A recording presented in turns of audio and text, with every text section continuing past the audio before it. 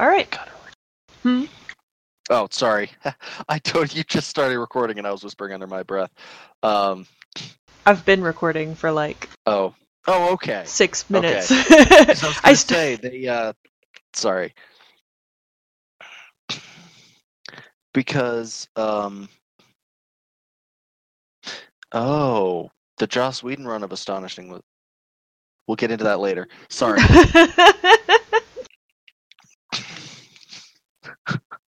I'm awful. I usually start recording when it seems like we're going to start winding up, just so I have like material to put as a cold open. Stinger. Yeah. Cold open. Right. Stinger goes at the end. I am the one who wants to do this for a living is getting movie terms confused.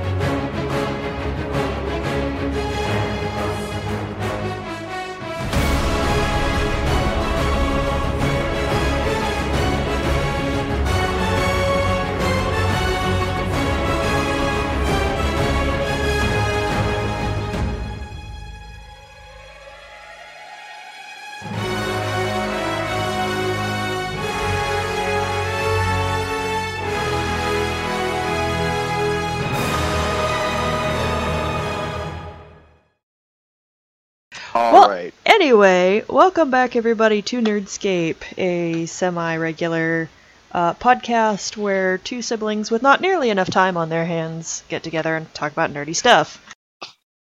Clearly not enough time because it's been a couple of weeks now since our last... It's been a month since I uploaded the last. Oh, jeez, really? Which means it's been even longer since we've sat down and recorded. Yeah. And part of that is my fault because... I mean, we had some scheduling issues. Yeah, some scheduling issues, some not managing to get to the theater so we could do what we were supposed to do. Yeah. And then I was out of town for like a week, so... That's right. That didn't help. Yeah.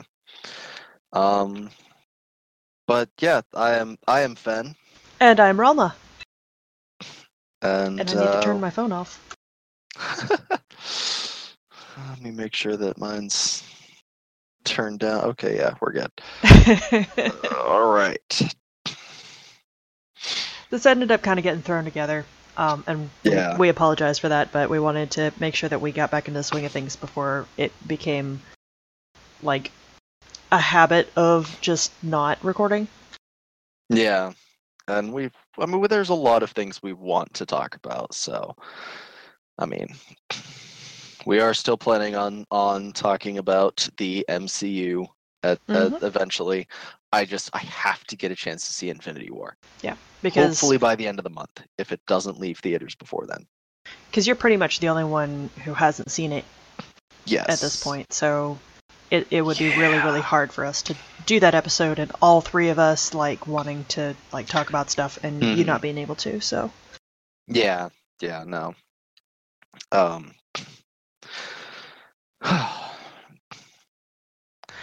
But anyway, we decided this week to just talk about comics in general. We've got a couple of specific like graphic novel titles that we really, really enjoyed back when we were growing up and everything, so we want to get into that as well. Yes. Some really, really good stories. We've been pretty fortunate that we've been able to track down a lot of really great graphic novels and story arcs. It's getting a lot easier these days, especially with like used bookstores and stuff. Oh yes. Yeah. Used bookstores, consignment type shops, and yeah. Because that's how I actually got the one volume of Astonishing X-Men that I have is I got that at Second and Charles for like $6.50, and it's in really good shape. Yeah, that's right. The hardcover I was thinking about was the one that we borrowed from the library that had Gifted and Dangerous in it. Yes. I haven't been able to find it anywhere. I've been looking. The hardcover I have is Deadly Genesis. That's right. Speaking of the library, that's actually how we got started in comics. Yes. We were... How old were we? Well, let's see. It was probably 2000. No, you know what? It was around 2003 when we first saw the original Spider-Man. Well, not the original. The first Spider-Man movie with Tobey Maguire. Right. Because I know we had seen it when Daredevil was in theaters. Okay. Because I was interested in comic book movies, which wouldn't have happened if I hadn't seen Spider-Man. Right. Because of the way we were when we were kids. Because anything we weren't allowed to see we had no interest in. Right. And it was kind of like a defense mechanism. Yeah. Like, no, I know I'm not allowed to see this, so it must be stupid. Yeah. But I remember talking to Dad or Mom, I don't remember who, about when they had gone to see Daredevil. Mm-hmm. And I'd ask them what they thought of it because it looked interesting to me. Which is interesting alert. because I said it's interesting because you've always been into Daredevil. I love Daredevil. I love it. And I don't know what it is about him that I'm drawn to, but it's not a fluke because Nightwing is my favorite DC character. Hmm. So is it something about the fighting style? Maybe it might like just the aesthetic of the character because they do have a very similar fighting style, similar way of operating. Because they're not really the same character. No, they're very different characters, but they do have a very similar aesthetic, I think. Mm-hmm. In fact, I had posted, I think I'd used it as a profile picture on Facebook back in high school it was a fan art of Nightwing and Daredevil. I think it was Nightwing and Daredevil. Gotcha. Like one of them was punching the other out a window. That's awesome. And it was like somebody had made a comment about the similarities between the two characters, like a joke about how similar the characters were. Right. But yeah, no, so it would have been around 2003 when we first started getting into comics, and we would go to the library, and the juvenile or the young adult section of the library had and still does have a very, very nice collection of graphic novels and like collected comic book works. Yeah, the one thing that I think really got us into it was the Marvel Essential. They were like these huge, thick volumes of classic comics. Yes. And they would be like the original, like the first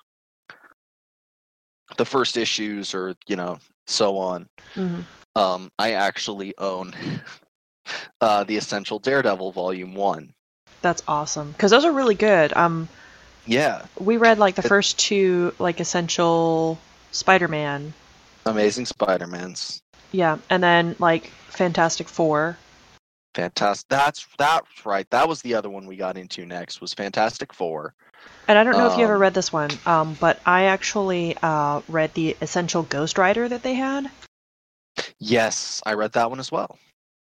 And I have to say, I'm actually very impressed with how accurate they kept the movie.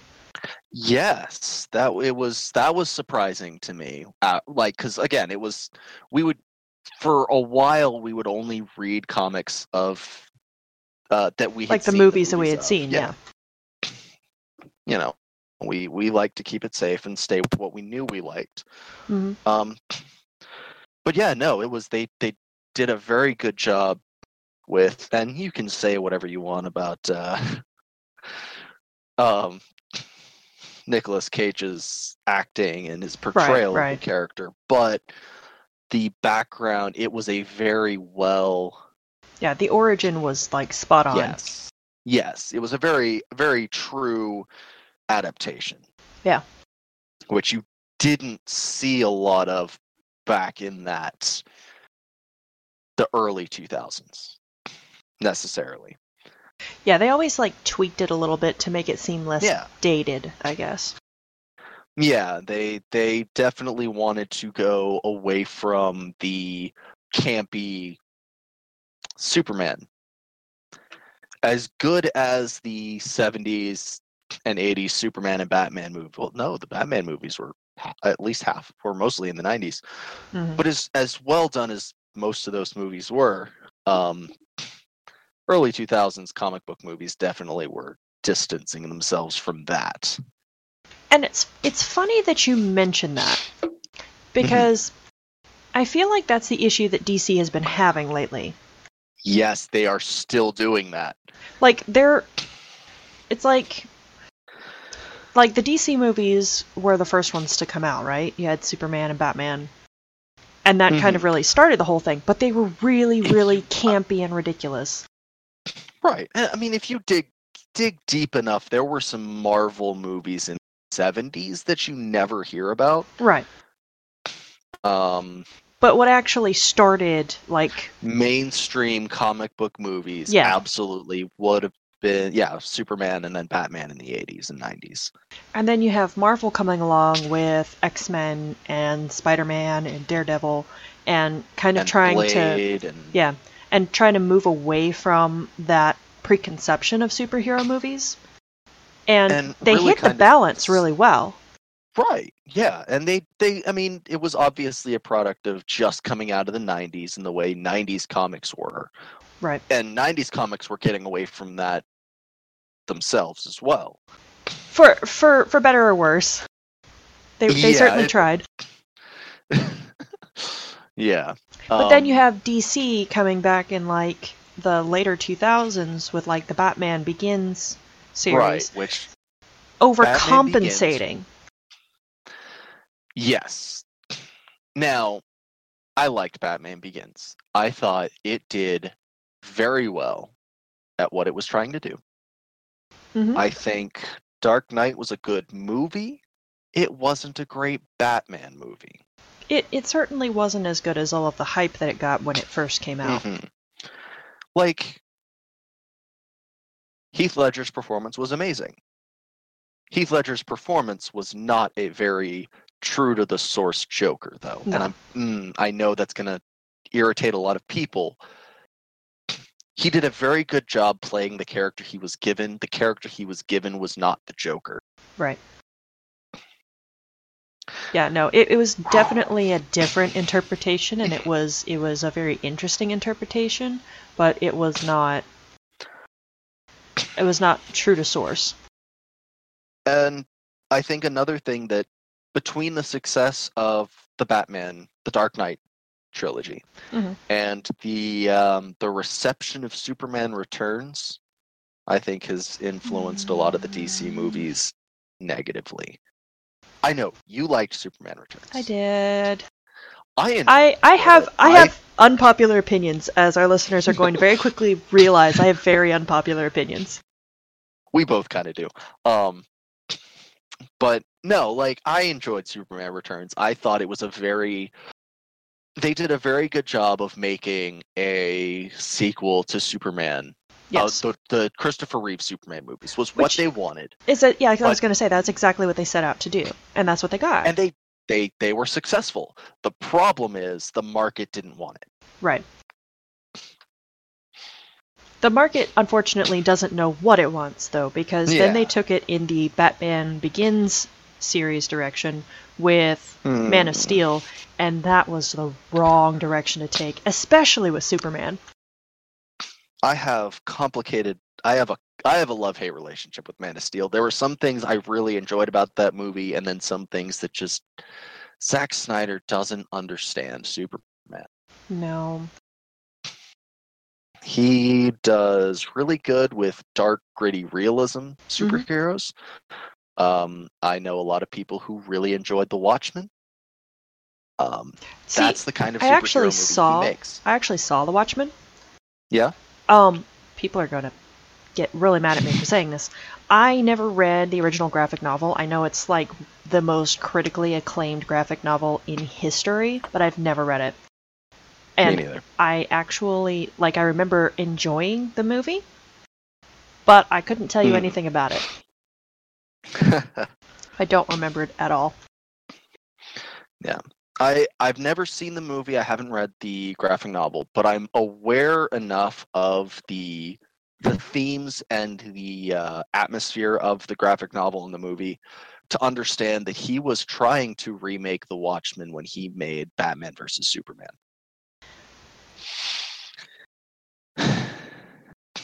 In my opinion. I don't even know if I want to talk about that movie, to be honest with you. That's fair. We can leave that be. I was really excited when they announced that they were making it, because Batman vs. Superman is one of my favorite comic series. Right. And the Dark Knight Returns, which was where they got a lot of their... They should have just gone full Dark Knight Returns and not... Dark Knight Returns is a really good book. I enjoyed it. Right. I like a lot of Frank Miller's work, but I the problem is Batman's kind of gotten a bad shake since Batman Begins. Mm-hmm. Like, yeah, it's not really like the Hulk, where it's been redone so many times that, like, everybody knows the story at this point. You can skip stuff. Yes. Or Spider-Man. Right, we've seen Batman's origins a couple of different times now, but we haven't seen... Like, they rehashed the origins, really, as, like, a flashback sequence. Yeah. But then they kind of hint at this whole, like, Robin that existed at one point, but we haven't actually seen Robin in any of the modern movies yet. Yeah. Which was really disappointing. Yeah. I mean, I like that it opens up the DC movies for Tim Drake and Nightwing, but I'm disappointed that we're not going to get Death in the Family. Right. They skipped that. Screen. They just completely skipped over it. I haven't actually thought about that, but I'm now really disappointed that we're not going to get Death in the Family on in the theaters unless they went back. But which they can't do because Ben Affleck's already kind of getting up there. They're already planning on his exit from, and I'm so... he's been in 3 movies. Come on. Here's my thing. I feel bad for him. Yeah. Because he's done 2 superhero franchises now. Done a very good job of portraying the character. After people thinking that he can't handle it. And just being handed bad writing. Yeah. Just bad writing. Because he is really good. He was a great Daredevil. Yeah. I was honestly going into the Netflix Daredevil series. Charlie Cox had big shoes to fill for me. Mm-hmm. Like I said, Daredevil is one of, if not my favorite, Marvel comic character. And so I thought Ben Affleck was a phenomenal Daredevil. I thought he was a pretty good Batman. Me too. I liked his Batman. I didn't like the writing of his Batman, but I thought he was good. The problem is, I feel like I'm really interested in this idea of an older Batman, but yes. I don't feel like the characters had enough traction in the cinematic market to justify telling that story yet. We need to give him a handful of movies on his own, like Robert Downey Jr.'s gotten with Iron Man, and then we can have him start setting up the Bat family. Yeah. And I think with a good... Who's taking over? I know Jeff Johns is stepping down, which is kind of sad because... I'm actually not sure. I have to admit, I haven't actually seen Justice League yet. I haven't either. I'm just kind of I don't know, DC kind of ho-hum at the moment for me. We finally saw Wonder Woman like a couple weeks ago. See, and Wonder it Woman was is so great. good. I'm excited about Wonder Woman 84 because Wonder Woman was amazing. I'm excited for I want to see Aquaman because I like what is his name? I have no idea. It's Jason something, isn't it? Jason Momoa. There you go. Thank you. I like Jason Momoa, and I thought he was the perfect person to play Aquaman. Aquaman's a really good character when people take him seriously. Like if the writers don't take him seriously, he's a crap character.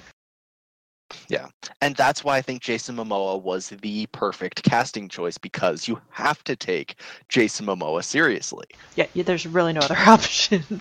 I'm excited for Black Adam because I love The Rock, and I think him as an anti-hero / supervillain is brilliant. It's fantastic. I'm really excited for Shazam. I'm excited for Shazam because Zachary Levi is a gem. He is a national treasure, and I want it to do really well, and I want Black Adam to do really well, so that we can get a movie with both of those characters in it. Mm-hmm. Because Zachary Levi fighting The Rock is the That's gonna movie be the fight scene funniest I thing never ever. knew I wanted. It's gonna be so good. Zachary Levi playing an 8-year-old in a grown man's body is gonna be great, and having him fight The Rock while he's playing this character is going to be brilliant. The only downside to Shazam. Yep. Actually, no. This isn't because of Shazam. Okay, so we'll have to edit that out. Okay. My starting to go into my one disappointment about Shazam, but I also realized that it has nothing to do with Shazam anyway, because he wasn't the only one. Alrighty. Anyway, I'm glad I caught myself. Glad I thought about that, because I started geeking out about Zachary Levi. I have missed seeing that man on screen. Yeah. He's been really active. You know what? This is off topic. So anyway. I mean, we've already been off topic. We've been talking. We really have. We were talking about comics. I mean, they're comic movies, but yeah. But anyway, so that's what got us into comics in the first place. Oh man. So, you mentioned that Daredevil and Nightwing are your two favorite characters. Mm-hmm. I would have to say, I think, yeah. My two favorite characters, and again, we're weird. We don't pick major, well-known, protagonist type characters. Right. Well, I'm on the fence about whether Daredevil is still my absolute favorite Marvel character, because Captain America. I mean, Captain America. Yeah. But no, generally my favorite characters tend to be the slightly less mainstream characters. Anyway, you were saying. Right. My favorite characters are Bucky, Winter Soldier. He's up there too. And Tim Drake's Robin. Tim Drake is in my top 3. I don't know if he's number 2 or if he's number 3, but he's in my top 3. He's my favorite Robin. Definitely. Absolute number 1 favorite. I like Nightwing a little bit more than I like Tim Drake. But you prefer him as Nightwing. I prefer him as Nightwing. I do not care for Dick Grayson as Robin. I prefer him as Nightwing, and he's an okay Batman too. I thought he was a good Batman. I don't like Damian though. Damian's a little prick. I hate Damian. I think Damian needs to be beat to death with a guy. That's kind of cruel, but it's also kind of funny. That was I say it all the time, and this is the first time I've actually I feel a little bit bad for saying that. And he's grown some in the last couple of years, especially since they've thrown him into the Titans. Ugh. But he's still a little... I would take Jason Todd as Robin over Damian Wayne. Jason Todd wasn't a bad Robin. He just got into a bad situation. He was very angry, and he's... No, I would take Jason Todd now as Robin over Damian Wayne as Robin. He's gotten better though, hasn't he? From what I hear, he's kind of recovered a little bit from his debacle. He's a few steps short of Punisher level anti-hero right now. But that's not the crazy from the Lazarus Pit. No, he's worn off the crazy from the Lazarus Pit, and he's more just bitter and angry. But he was always kind of like had anger issues and stuff anyway, so. Oh yeah, but he can be civil with his brothers now. That's good. Oh gosh. There's actually a Titans story where they actually have to work together, the three of them. And Tim gets a nice little shot, cheap shot in. Tim earned his spot though. Yeah. Tim, because... Like, that's what's so awesome about Tim, is he earned his spot. Right. Because Bruce didn't want another Robin.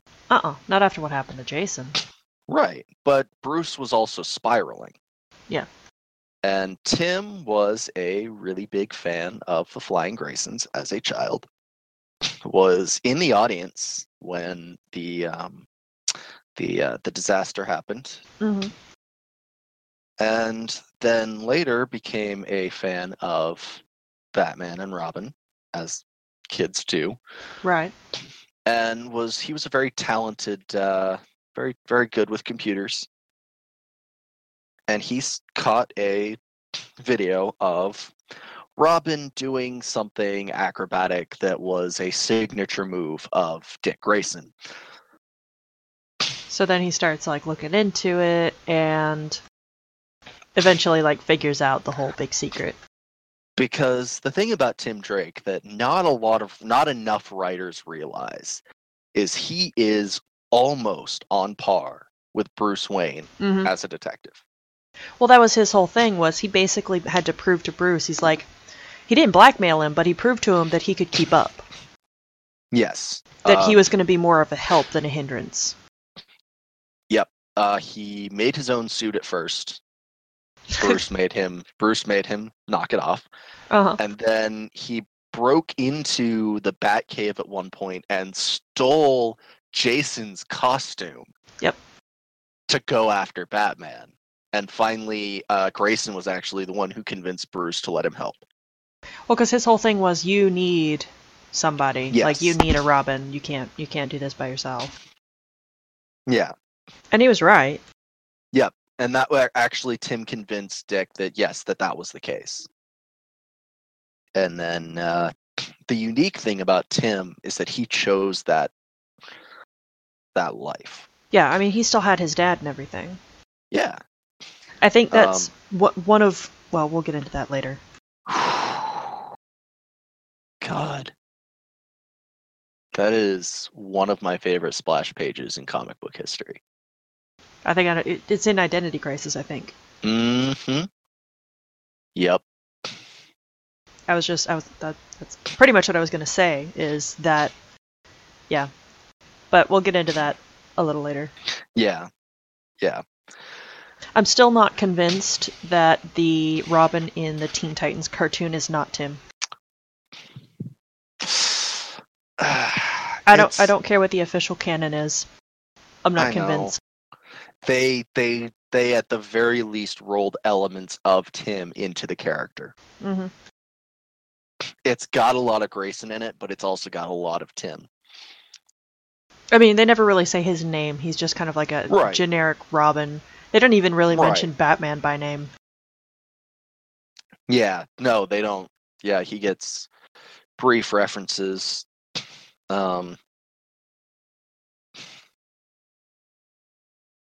I think Titans Go has actually specified that it's Grayson, if I remember right. But take that or leave it. Did you ever see a trailer for the movie? The new one that came out. No, I haven't. I would recommend watching a trailer for the movie. You're gonna hate yourself, but I've actually gotten to a point where I don't despise the show. I understand what it is and what its point is. It just makes me sad. Here's the thing. Because I watched the trailer for the movie, and like I was kicking myself for even thinking this, but it's not as far off from the original as it seems like it would be. No, it's not. Yeah. It's a lot more of the slapstick stuff that, like, yes, would occasionally come up in the original. Right. There's also, I don't know if you saw that thing that I sent you from, I get them confused. Oh, the other Tara. Yeah. About how... What is her name? Tara something. Tara Tara yeah. Strong. Yeah, how she was saying that they said that if the movie does well, they'd get another season of the original. Because they know that's what people want. Yeah. Actually, no. From what I understand from what she said, they are planning on doing another season of the original. It's just how soon it happens. Gotcha.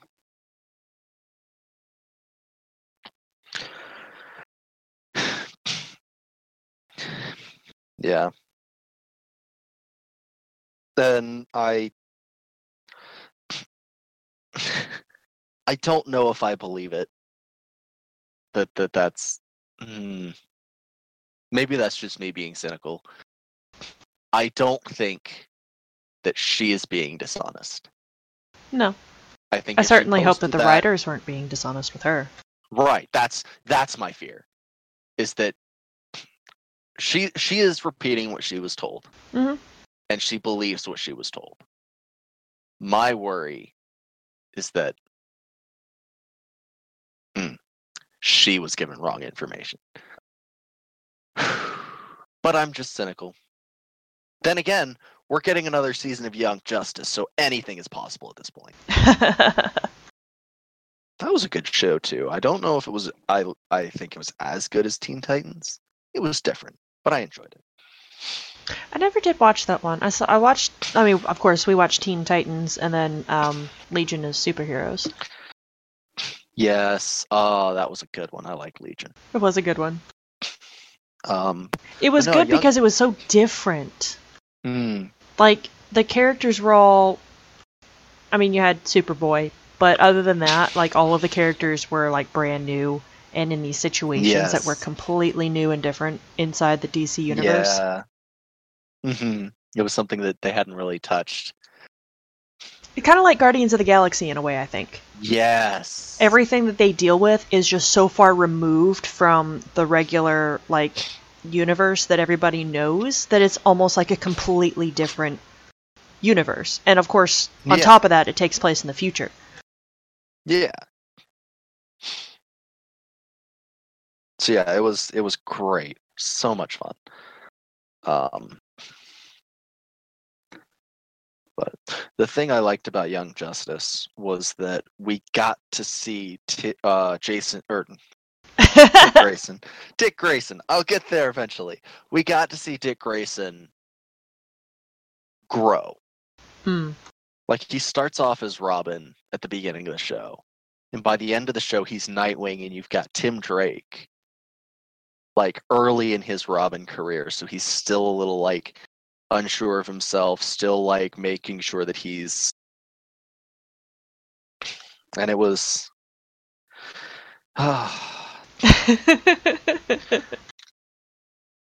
It's something that I it's one of the things I love about the character of Dick Grayson is that growth arc, that from being the kind of dorky kid sidekick, like the archetype of the child's sidekick from that early era of comics, to being a hero in his own right. Which is always good to see. And it was what I was hoping we get to see in the live action Titans show, that I am so beyond furious with everything I've seen from the set photos of that show that I've just stopped paying attention to it. I've kind of at this point chosen to reserve judgment until I see a trailer. I'll wait until I see a trailer before I make my but it's like, it looked so cheap. Yeah.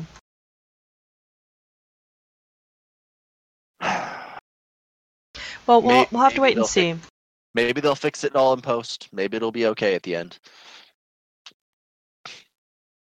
I don't have a problem with any of the casting. It's just the costumes. Yeah, that's the main thing.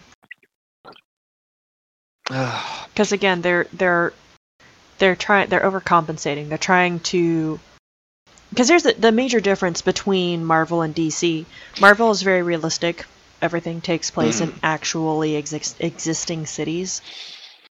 DC is a little bit more fantasy based. There's a lot more like magic and like aliens, and they're, all of the cities are like fictional cities and stuff like that. And all of the productions that we've seen from DC so far have tried to like tone that down and make it more realistic and more gritty. Except their CW shows have actually done a pretty decent job. Maybe less with Arrow, but especially with, now I'm very far behind on these shows, but I feel like they've actually been working on expanding. Well, that's certainly good to hear. I don't watch TV really. I just, for one thing, I don't have time, and for the other thing, I don't have cable, so. Yeah. I think, because I didn't even really finish Smallville until me and Jax got together, because he actually has like the entire series. Yeah. Do you have Netflix? Do you guys have Netflix? We actually just canceled it because okay. We don't really. We don't watch TV. No, that's fair. Because CW, they actually get the shows like a week after the finale, the season finale. They'll get them up on. We tried watching Agents of Shield, and we watched the first couple episodes, and it just. I guess it didn't grab us enough. We never went back and watched it. Here's the problem with Agents of S.H.I.E.L.D. That show didn't get its footing until the episode that tied into Winter Soldier.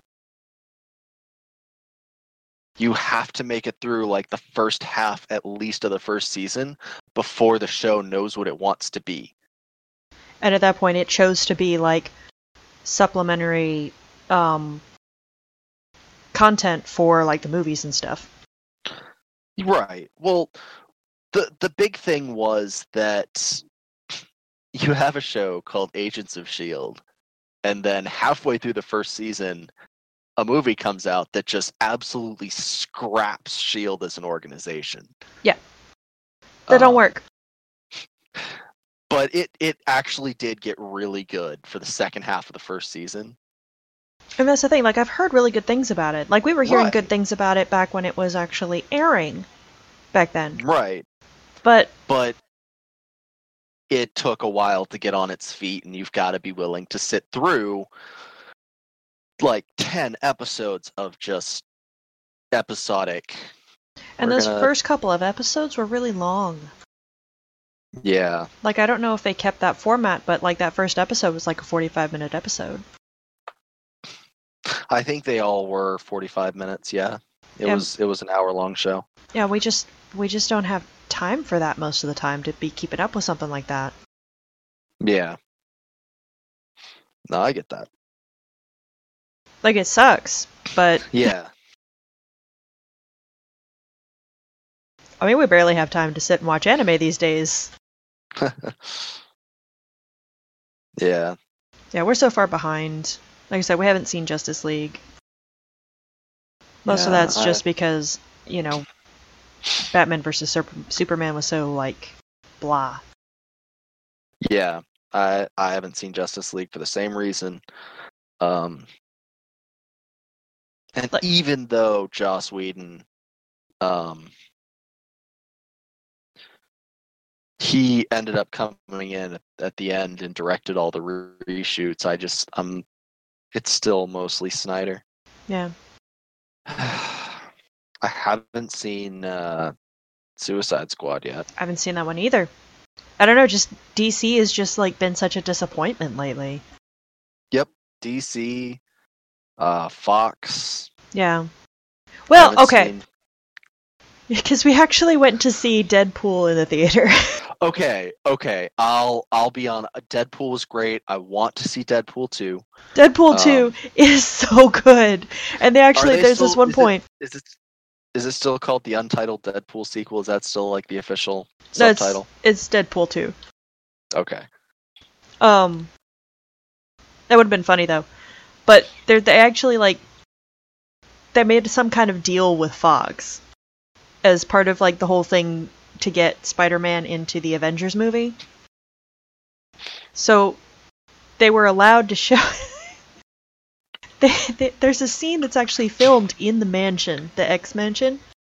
Right. And so he's talking about, like, this deal they made with Fox and how it sucks that the only characters they can get are, like, these second-rate unknowns, like Colossus. Yeah.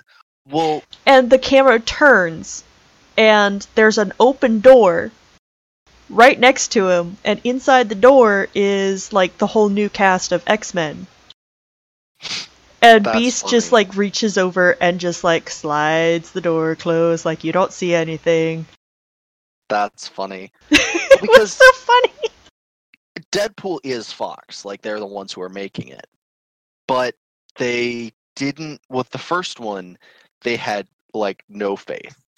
Very small budget, and they were seriously restricting them on what characters they could use. Mm-hmm. They were like, yeah, you can have, which it makes me angry that Colossus That they was decided Colossus was a throwaway character. Yeah, because I mean, he's really good in the movie. Like, that got, like, his accent down and everything. Yeah, he's a little too chatty. I like him. I think he's really sweet. Too. And he's supposed to be sweet.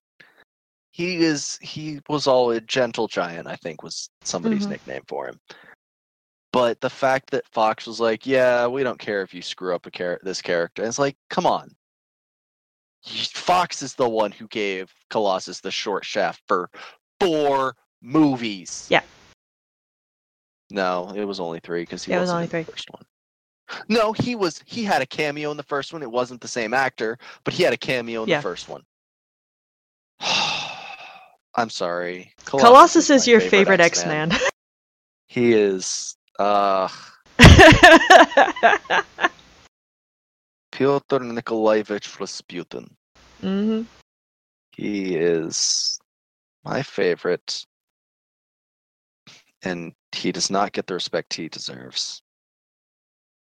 And then, yeah, it was the reason why the first Deadpool movie went with Negasonic Teenage Warhead was because they were so exasperated in asking for characters like one after the other that they threw out the name of a character who's in like 2 panels total in the comics and it's killed off. Oh gosh. And they created an entire character around this name.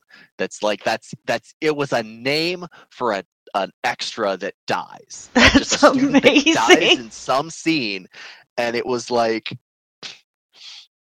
and Fox was like, who is that? Yeah, whatever, fine. Use Negasonic Teenage Warhead. And so they're like, okay, we're going to create an entire character around just this edgy teenager because it's an edgy teenager name.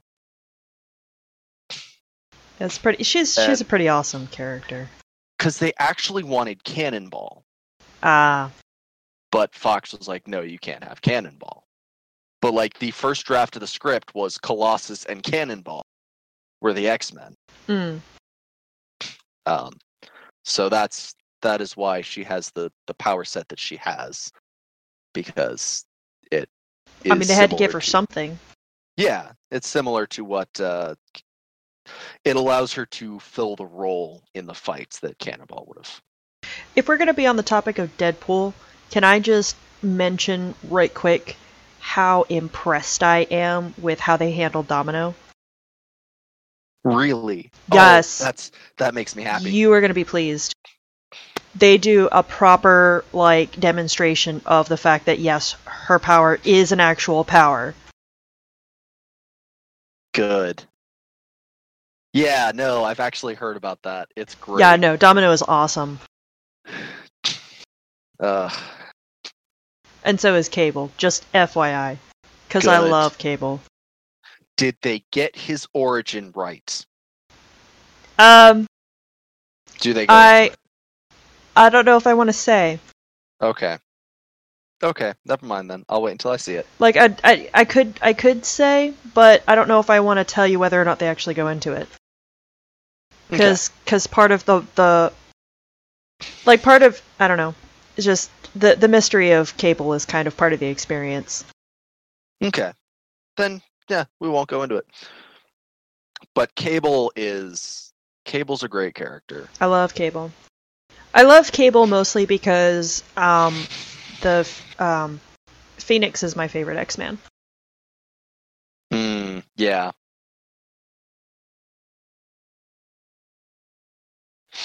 Like, Phoenix kind of became, like, this is gonna sound stupid. I don't even know why I'm talking about this. But we can always edit it out if it's too embarrassing. No, it's not really embarrassing, it's just, it sounds stupid when I talk about it out loud. Phoenix kind of became, like, my personal symbol sometime in high school. Like, the whole, the concept of, like, the mythological creature as well as, like, Jean Grey specifically is just kind of like, I feel like I have kind of like a resilient personality, like, no matter what terrible things happen in my life, I'm always gonna bounce back up. Yeah. So, it's kind of a personal thing.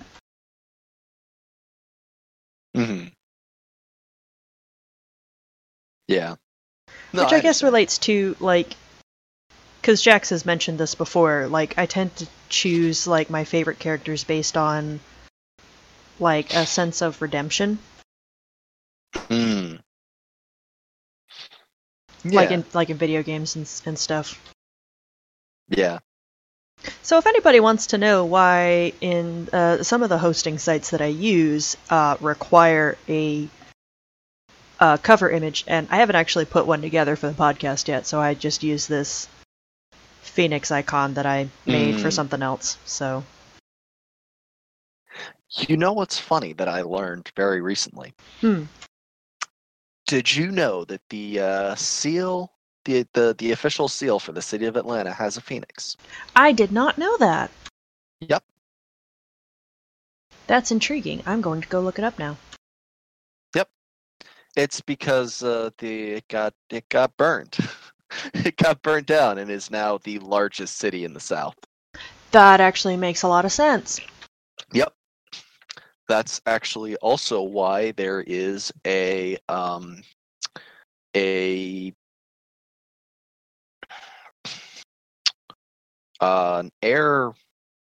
Is it an airline? Is that the right term for that company? Yeah. There's an airline of sorts, a small airline based in Cartersville called Phoenix Air. Gotcha. Okay. Yeah, that makes perfect sense. Yeah, that they named themselves after the seal in. Yeah, I've driven past their building before, actually. Yeah, no, that's actually their headquarters, and they're named after the fact that there is a Phoenix in the Atlanta seal.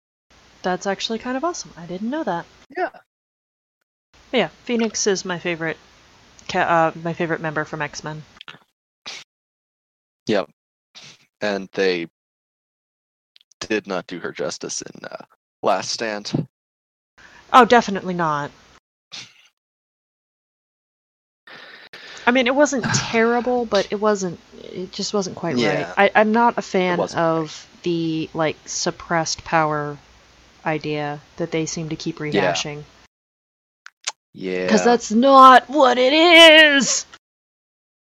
So we just need Disney to finish purchasing Fox. Ugh.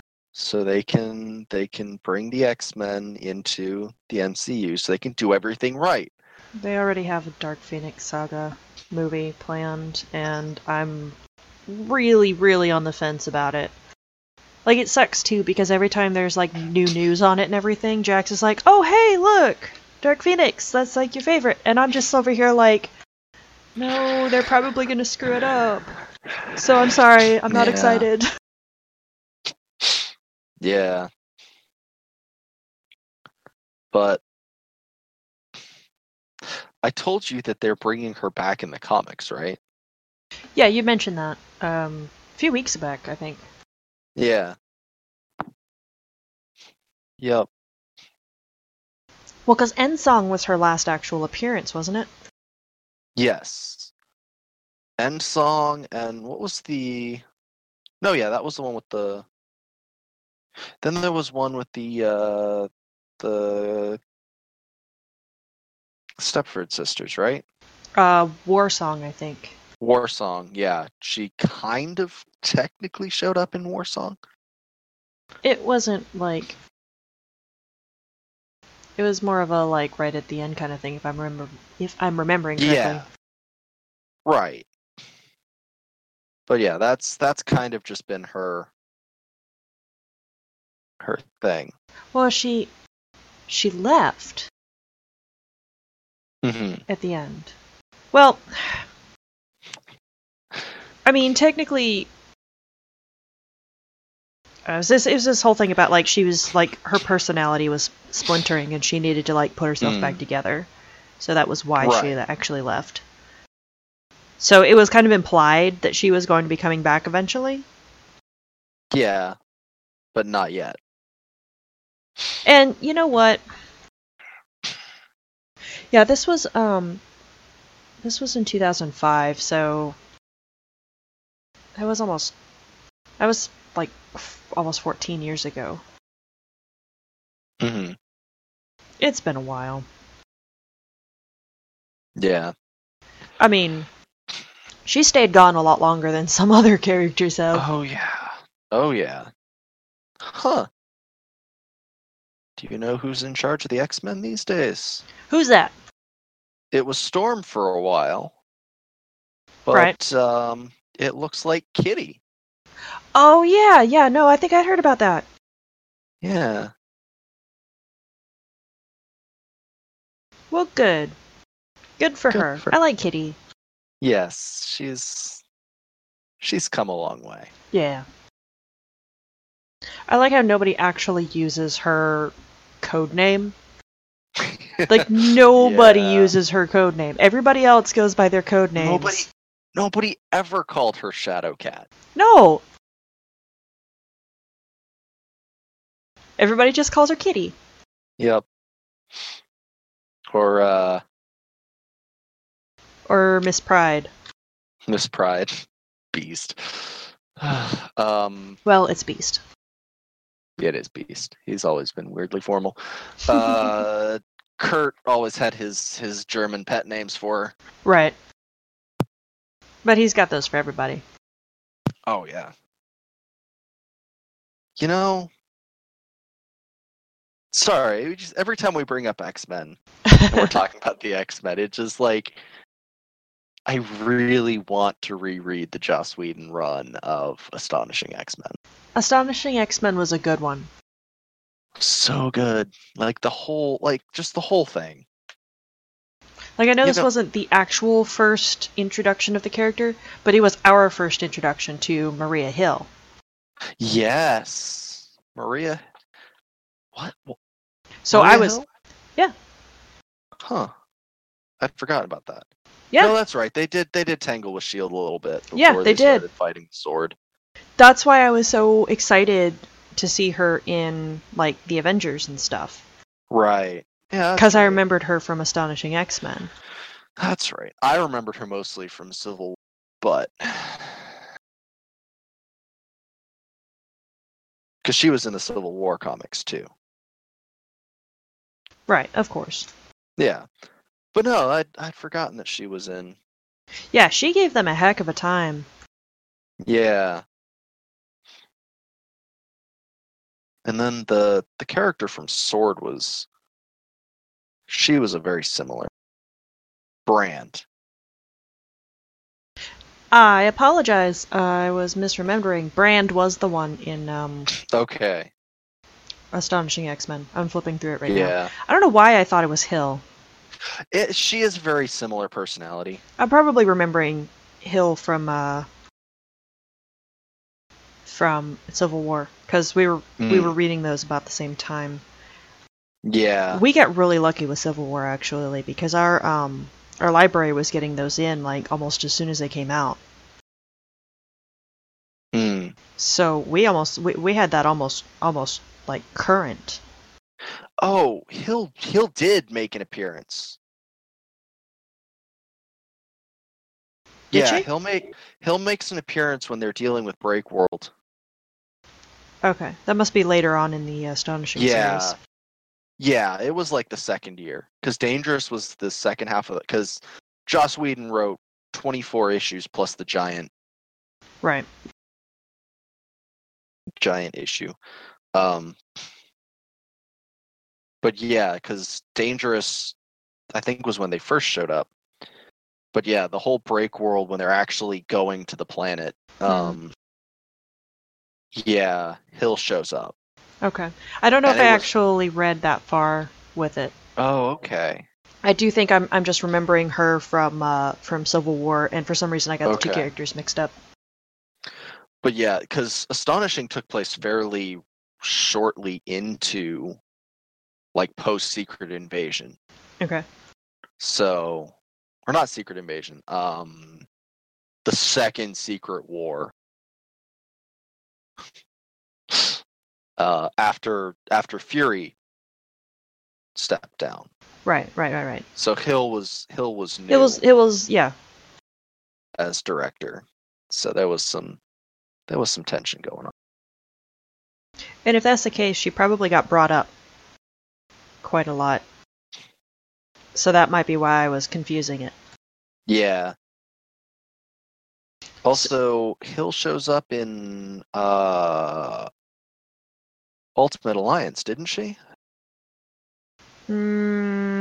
Maybe. There's not. a slim chance, but I want to say no. I don't remember. So, what would you say is your favorite, just general running title? And you can pick one from each if you, or just one from one. As far as in what context? Sorry. Like, what's your favorite franchise? Favorite franchise? Yeah. Titans on the DC side. Teen Titans, whatever iteration they're calling themselves. I really like that whole. Beyond just really enjoying the TV show back in the day. Right. I've enjoyed all the Titans shows or Titan stories I've read. Green Lantern's a close second though. As for Marvel, Runaways was really good, and I need to get a Hulu account so that I can watch the show. Runaways, such a good story. Yeah. I would have to agree with you on the Teen Titans, I think. I really, really, really like pretty much all of the Batman comics that I've ever read. There's some really good Batman stories. But I don't know, the team dynamics in Titans is just so interesting. No matter which iteration we're talking about, they always put together great teams. Even with like the younger ones, because a lot of the graphic novels that I have for Teen Titans is like younger generation, like Tim Drake with Tim Drake's team was Superboy and Cassandra and mm-hmm. Cassandra, right? Wonder Girl. Yes. Yeah, I think that's my favorite iteration of is Tim Drake's pre-Infinite Crisis. Yeah. Which that's the team that Young Justice is based on, but with Dick instead of Tim. Which is kind of disappointing. It bugged me a little bit at first because of the dynamic between Tim and Connor is... Yeah, that's one of my favorite graphic novels of the series is when Connor's having his whole like clone crisis and Tim is there like by his side the whole time, like we're gonna figure this out because I'm really smart and I can figure out anything. Like I don't have any superpowers, but I can figure stuff out. Mm-hmm. And just that whole dynamic. Do I? I don't have it. No, I have it. Yeah, I know. The one Teen Titans graphic novel I have is post 52 actually, I think. Yeah. It's a great team. Well, it's basically Tim trying to put his team back together and not quite getting everyone. But gotcha. There was a scene, I don't think it's in the one I've got, with Tim trying to re-clone Connor. Mm-hmm. And Wonder Girl finds it, the lab. Oh yeah. Oh no. Wait. Oh, no, it's not in this one. It's the one that takes place before this one. Because there's a splash page near the beginning that's got Tim, Cassandra, and Raven in his smashed up lab. Yeah. I think I might have that one. It's either that or it's somewhere like at the end of Infinity, like the maybe Infinite Crisis. Because I do remember that. I know what you're talking about. Yeah. As far as Marvel goes, I'm actually gonna have to go with Ultimate Spider-Man. Yeah? Yeah. Ultimate Spider-Man was a great series. I think that is... I read more of that than anything else. Yeah. Because it was really good. Like, I think Spider-Man was the best out of the entire Ultimate series. Yes. Because Ultimates was okay. It was, yeah. And I really didn't care much for Ultimate X-Men. No, I didn't either. And Ultimate Fantastic Four was just... meh. I think the problem is everybody like keeps trying to modernize Fantastic Four. And it's just... it doesn't work when you try and do that. Like, that's why the movies can't get up off the ground either. And it's because the problem is that they're looking at them as a superhero team. Mm-hmm. They're not a superhero team. They're scientists family. And explorers and a family. Like, that's the main draw of the story. Not, oh, hey, we're a superhero team. So we're going to fight the bad guys. No, they are exploring and discovering things. And bad guys get in their way sometimes, and they have to deal with it. Yeah, so, like,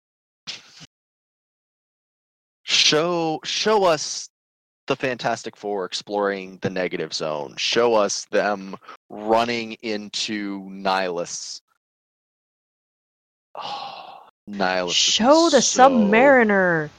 Yes, give us Somebody Atlantis. give us the Submariner, please. Give us the Submariner. Give us a good Black Bolt. I was actually kind of disappointed that the first Captain America movie didn't go into some of that. Yeah, I wanted But to I see guess that would have been a Submariner little too first. much too early. Because, like, Yeah, that was the original iteration of, like, that was the original superhero team. yeah.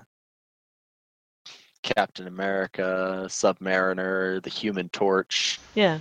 The original Human the Torch. robot Human Yeah. Torch. Alex Yeah. Ross is probably my favorite artist. Just FYI. Yeah. Oh, Alex Ross is amazing. And a great way to get some, like, really basic information on some of this, like, older, like, Golden Age comic stuff is to go read his Marvels graphic novel. Because it, like, documents... Really great. Yeah, it documents, Is that the like... one about the photographer? Yeah. It documents the history of the Marvel Universe from, like, through the eyes of this, like, photographic journalist that has, like, been around since World War II. Like, documenting, like, the first emergence of superheroes and then, like, kind of tracks them through history. And it touches on everything. Like, it touches on the Fantastic Four and the X-Men and everything. And Nice. one of the last things that it covers is the death of Gwen Stacy. Yeah. That was almost worse than I think it was worse than the original Death of Gwen Stacy issue. Yeah. Because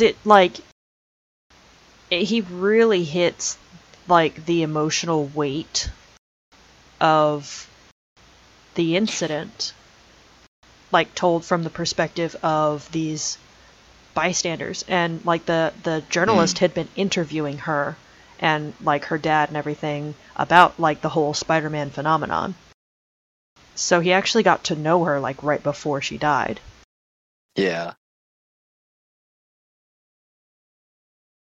But, yeah, no, Alex Ross is amazing. His what was it? Mm-hmm. Kingdom Come was the Kingdom Come was DC great. that he did. That was really good too. Yeah.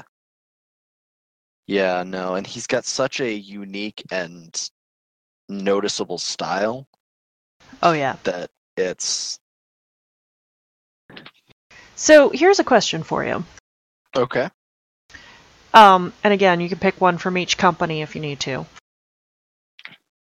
Who is your favorite villain? Ooh. Favorite villain? I'm definitely gonna pick one from each company.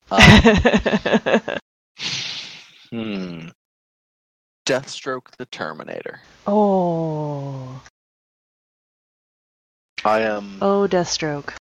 I'm moderately okay with the way they handled it in Arrow.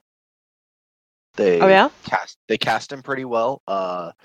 There's some, like, slight here and there different, like, things that I would have done differently, I think is an appropriate way of phrasing it. I don't think they did a bad job with any of the decisions they made. Just they weren't decisions that I would have made. Right.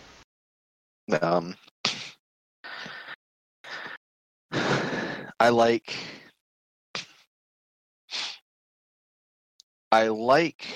that he is a very complex character. That at first he's very, he's a mercenary, so he's driven very much by money. Mm-hmm. And then he gets to a point where he's actually very, in his own way, cares about his family. Yeah. He's not winning any awards for parenthood, but... No, but, I mean, he's better than some.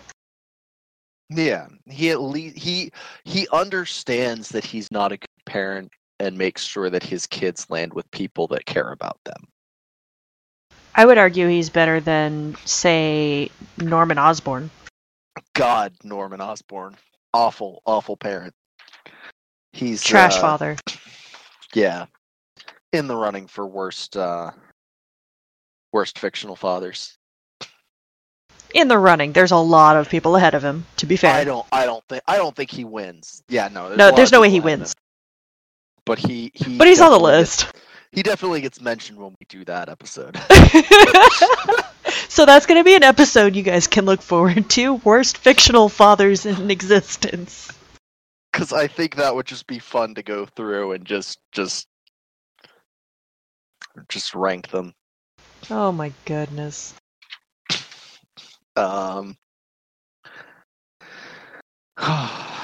Let's see.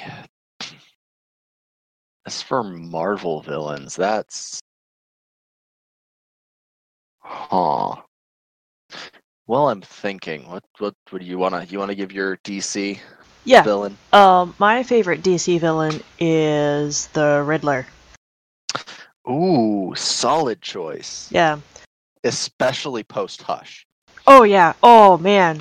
Hush just brought his whole character dynamic into a whole new light. Yes, and every iteration of the Riddler since then has had their has been thanks to Hush. I feel like the Arkham Asylum games. Mm-hmm. The tough thing is I haven't actually played through any of them except for the first one, and I never finished it. But I feel like they took a very similar approach to his character. Yes. As Hush, he is the character that's kind of off on the sidelines, but anything that that you have to do in relation to him is really complicated. He is so freaking smart. Yeah, no. I've actually played through Asylum, City, and Origins, and yeah, it's his stuff is always side stuff and extra, but it's some of the best parts of the games. But I mean, honestly, that's really the way the way he relates to Batman. That's the way it works. Is he never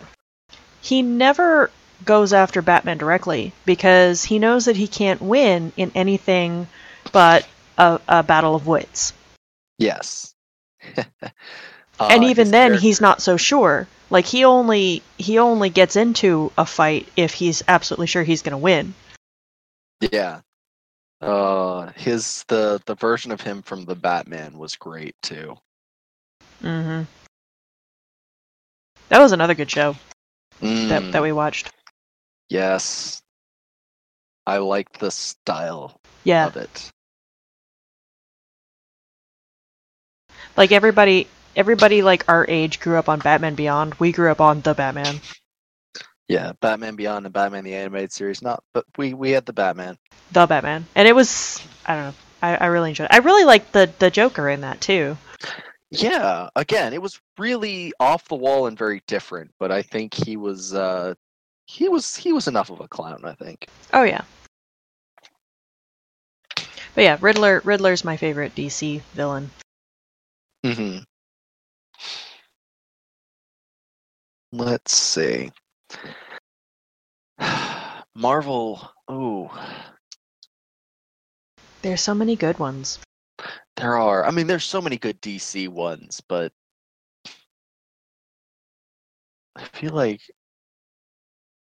Sorry, I didn't mean to throw this really hard question on you out of the blue. No, it's...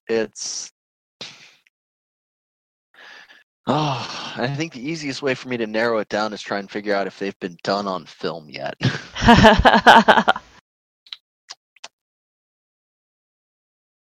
Oh, I might have it. Let me think.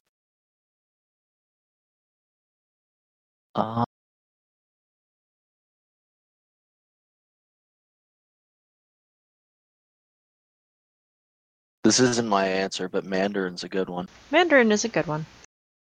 Mandarin, not the one they had in Iron Man 3. No. But I think they redeemed themselves with one of the shorts where they implied that there was actually a Mandarin that was not happy with him. Right.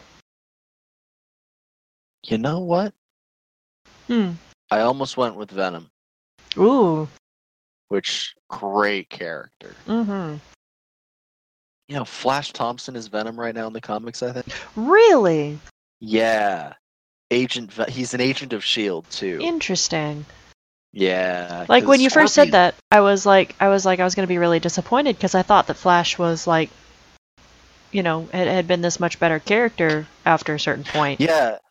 No, he got severely wounded. He went military and got severely wounded, and then ended up in a Shield program Mhm. where he got bonded with the Venom symbiote. Gotcha. And he joined the Guardians of the Galaxy for a little while. Oh man. Yeah, no, he's Agent Venom. He got his own series for at least a little bit.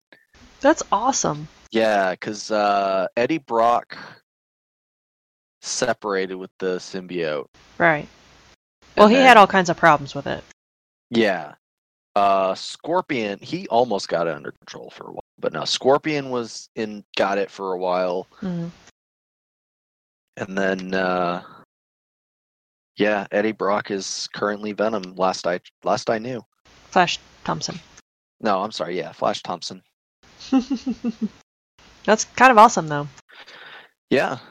But you said that's not your pick. No. I think I'm gonna go with Morlun. Morlun? Morlun. Do you remember Morlun? I can't say it rings any bells at the moment, no. Okay. So, early 2000s. Michael Straczynski, I think, is the writer's name. I will have to. I'll have to double check that at some point. He was writing Amazing Spider-Man. Mm-hmm. He was the one in charge when the Black issue happened. Okay. Which was their 9/11 memorial.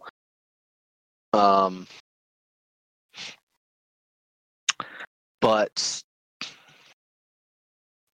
so there was Peter ran into this guy who had the same powers as him.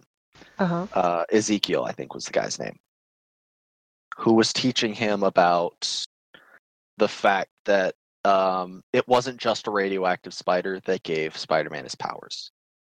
It was the fact that Peter Parker was had some kind of affinity for spider totem. Gotcha. Was the way he was phrased. And so, because he was bit by this because he had that totem when he was bit by the radioactive spider, it didn't kill him. It awakened powers, basically. Okay, I gotcha. I'm following. Okay. Well, Peter comes to find out that there is this dimension hopping vampire type individual named Morlun who is pursuing people with this particular totem power. Okay. And the Morlun and his family of inheritors end up spinning off the Spiderverse concept. Okay, I gotcha. Mm-hmm. Yeah. But yeah,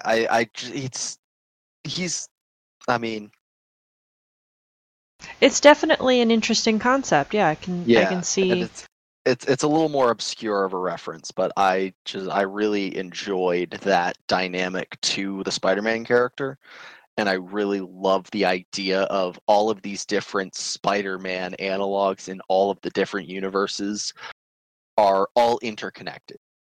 Kind of like taking the Craven Hunter idea to a new extreme. Like blending it with a Dracula type character and giving him like dimensional abilities. Yeah. So this Spider-Verse concept they've played with it in a couple of different ways over the years since then. Mm-hmm. Including the upcoming CG animation film Okay. about Miles. Yeah. That's kind of exciting then. Yep.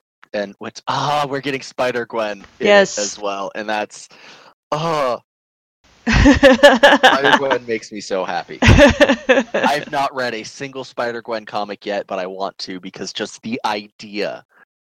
Is it kind of like this the concept of like if it was Gwen Stacy instead of Peter? Yes. Gwen Stacy gets bit, has the totem affinity.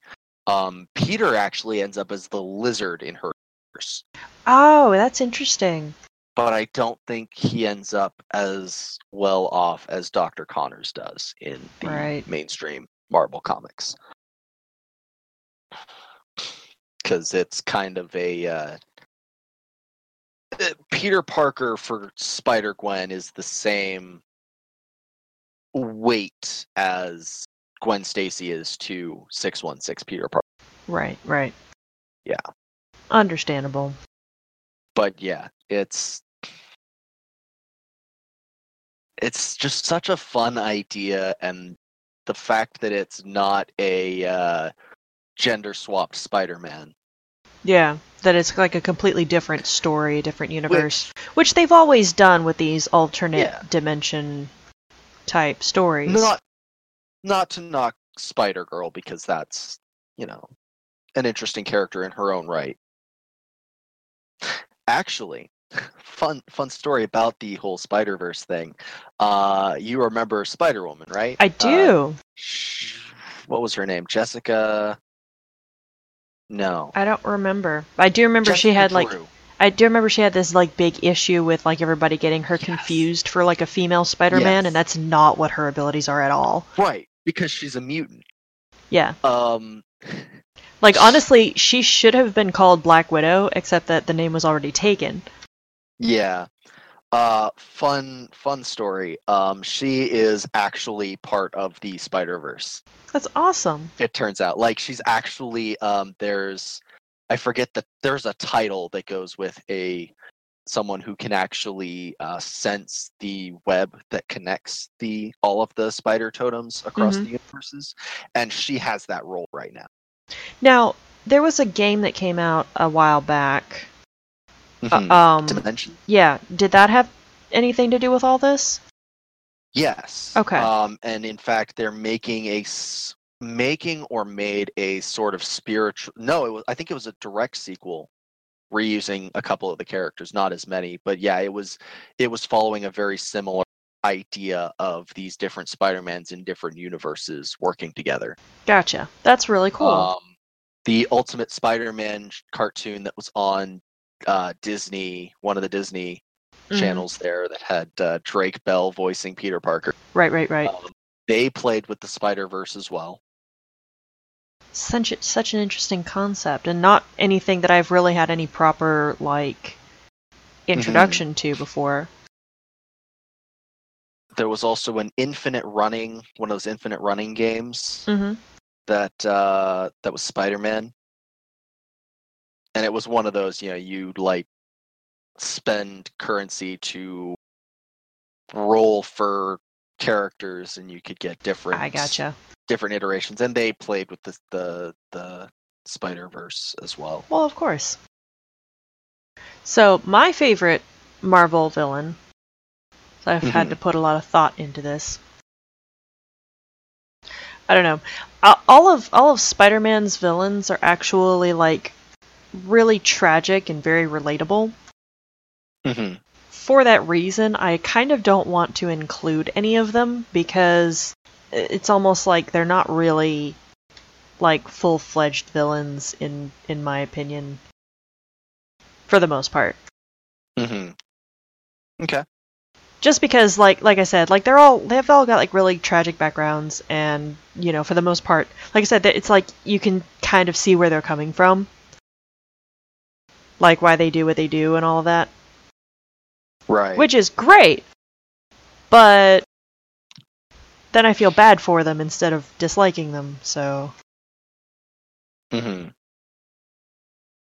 After saying that, though, I'm gonna go with Loki. Okay. Loki is a lot of fun. Loki's a lot of fun. And again, he is not a fighter, so he has to come up with like unconventional means of opposition. Kind of in the same vein as the Riddler. Yeah. I don't know. I always find that like more interesting in a villain, like when they like, because otherwise it's just kind of, I don't know, just fighting, like that gets boring. And then you kind of have like the Shonen Jump sort of problem where, like, yeah, you fought this thing, now to make it even better next time you have to fight this more powerful thing, and it just like there's a point where you reach a ceiling.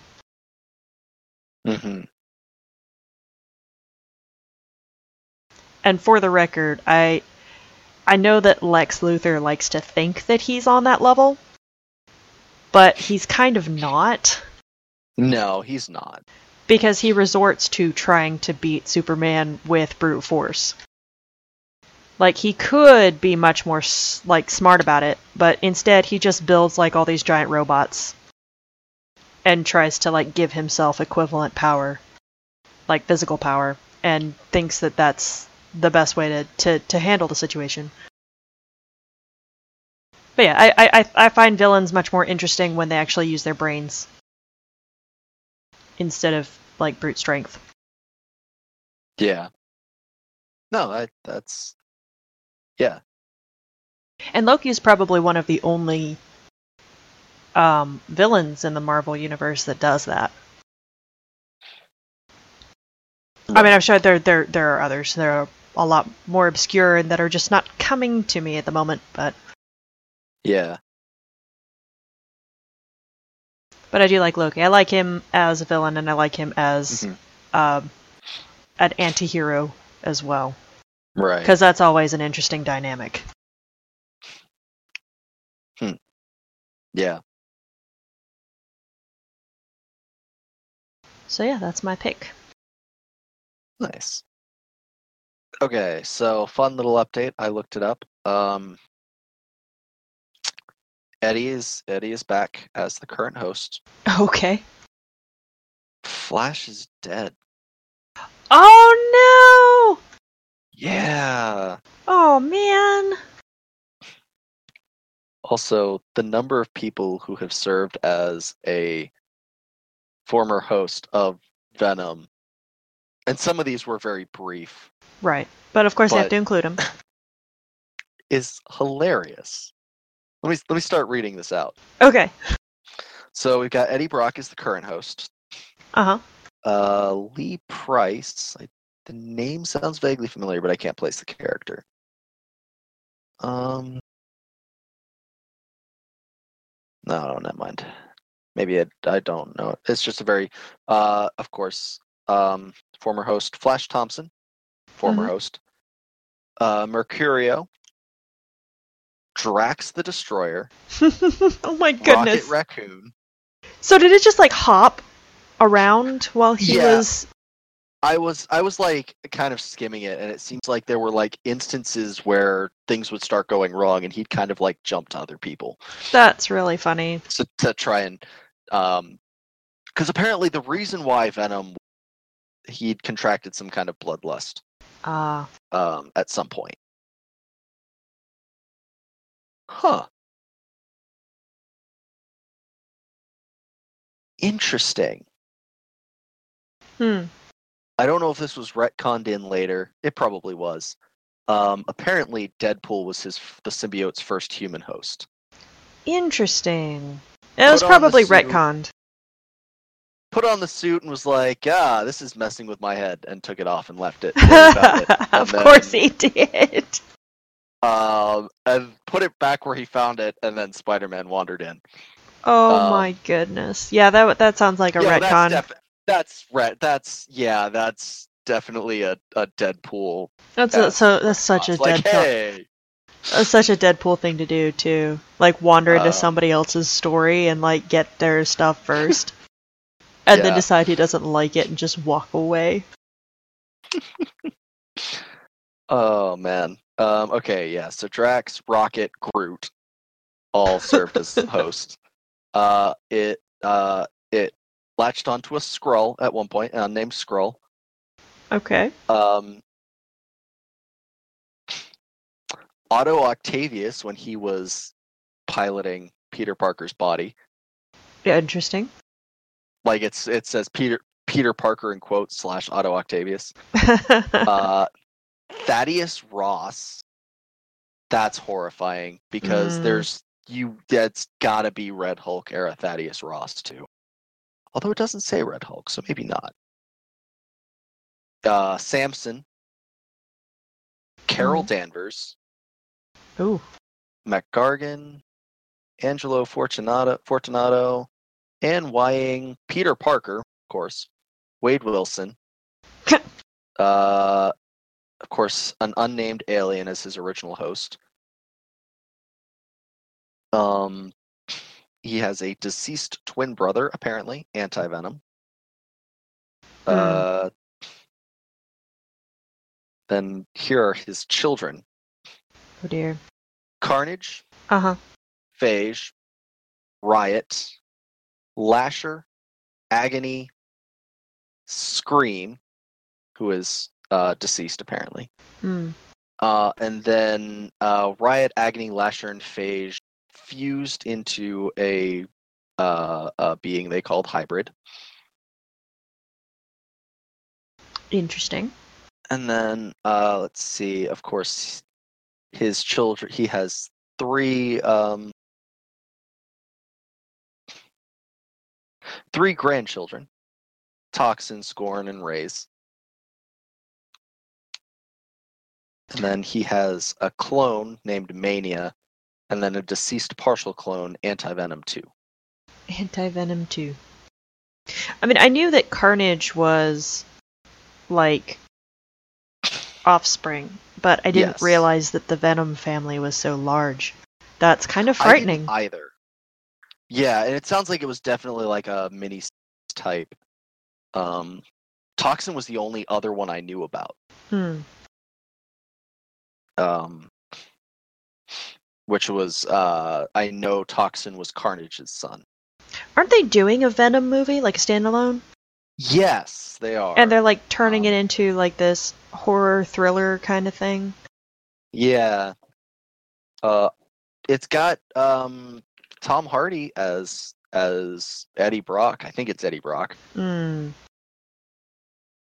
That's a choice. It's a better choice than Topher Grace. Yeah. Oh yeah, definitely. Yeah. I think he fits the build of Eddie Brock better. Yeah. I think they cast Topher Grace because he looks similar to Tobey Maguire. Yeah, because they were trying for that whole like mirror image, like two sides of the same coin kind of thing. Yeah. Which is not a bad direction to go, and to be honest with you, like they didn't actually screw up the Venom origins. No. They just the movie in general was just mishandled. There were way too many plot lines for a single film. I use it as a baseline for overly ambitious comic book movies. If you try to do too much, I call it the Spider-Man 3 effect. Yeah. Like that should have been 2 movies at least. 2 movies. 2 movies would have been perfect. Like Sandman in the first movie, Venom in the second movie. Spider-Man. And then like sprinkle Green Goblin throughout, like overarching plot for both of them. Yeah. Like the connecting thread. You have him dealing with Sandman in Spider-Man 3 with the black suit and everything that has to deal with, and maybe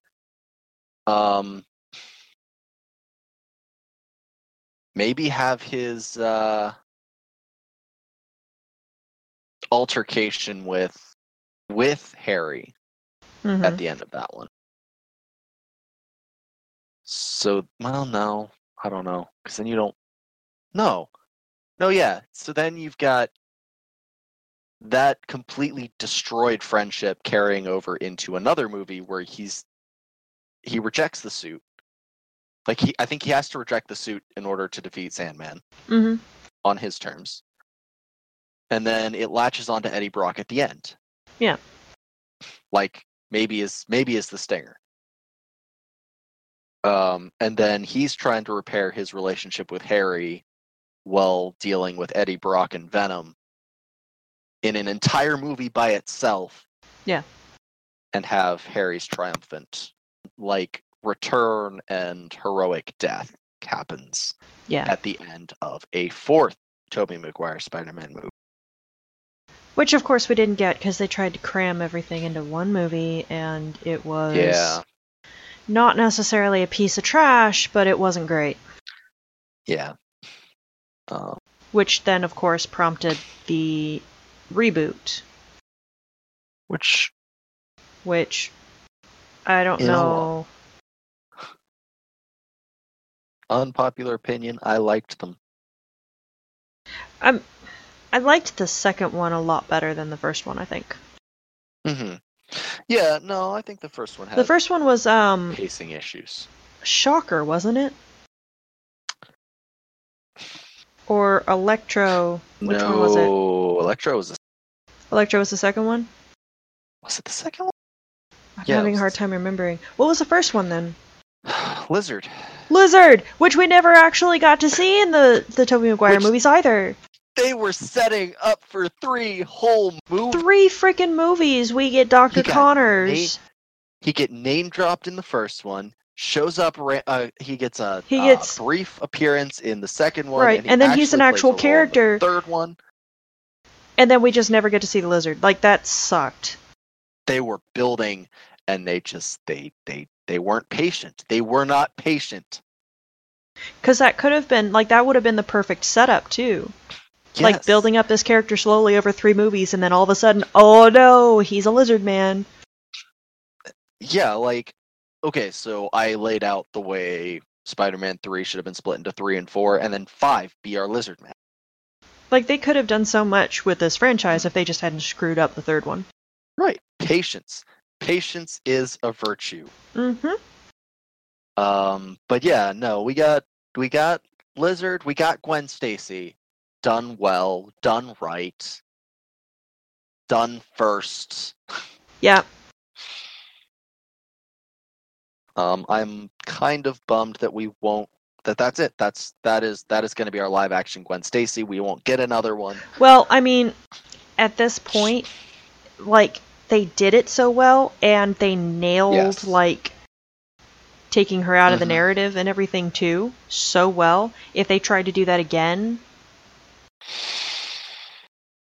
like, can you imagine if they tried to do that again in the new Spider-Man? Oh, no. Oh, God, that would.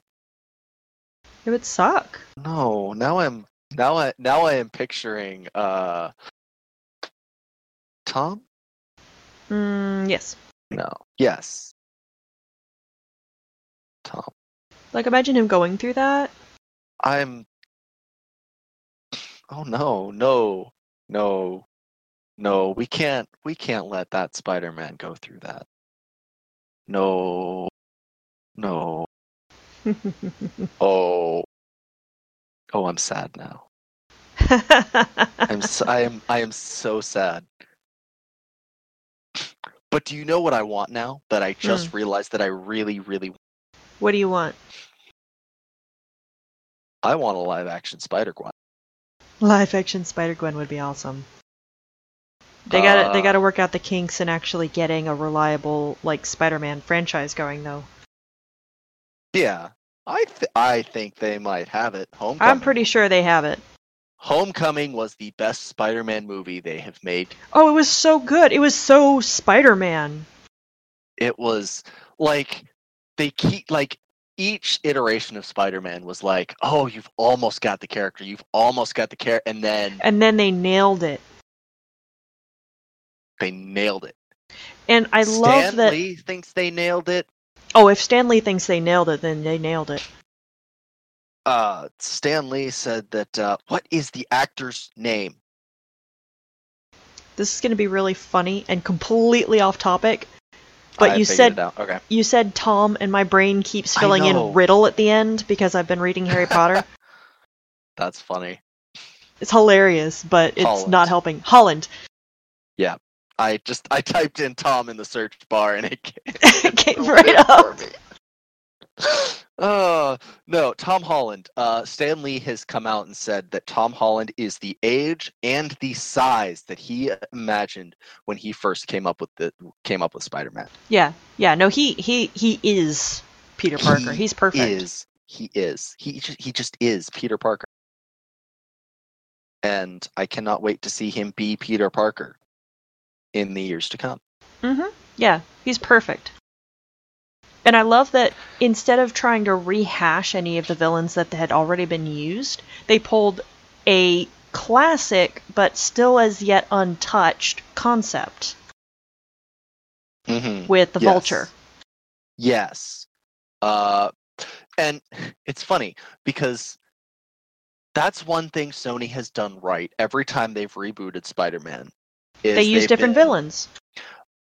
But they've gone in the order as if they hadn't rebooted. Right.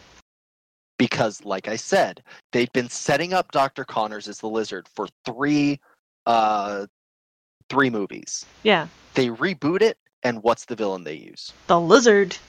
Duh. Lizard. They do the Lizard. They had to bring back Green Goblin. I'm a little irritated that Green Goblin 2 was the one who killed Gwen Stacy. Well, whatever.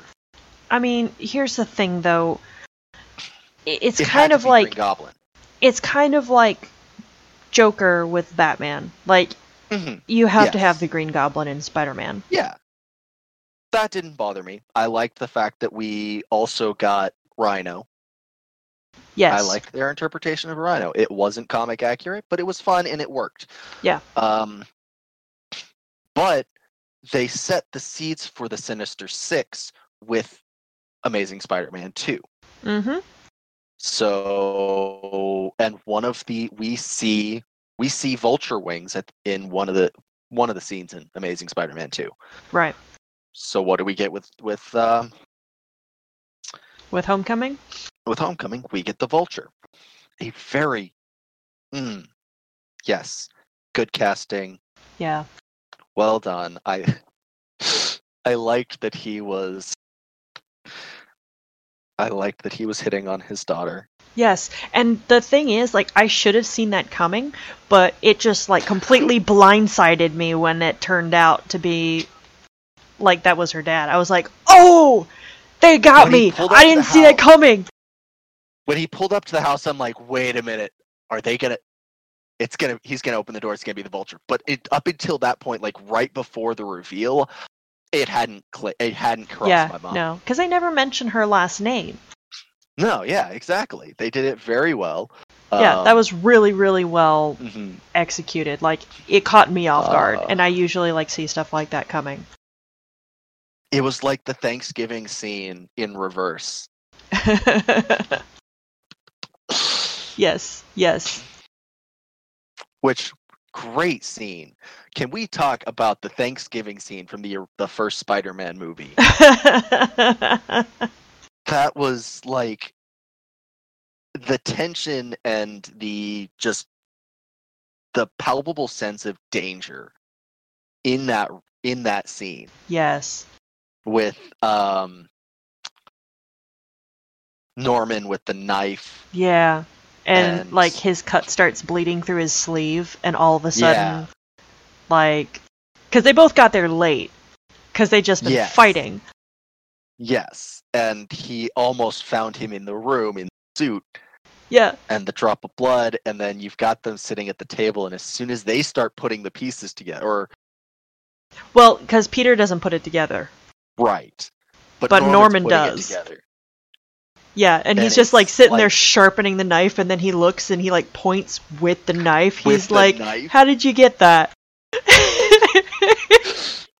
And you can see it and Man, it's been years since I've seen that movie.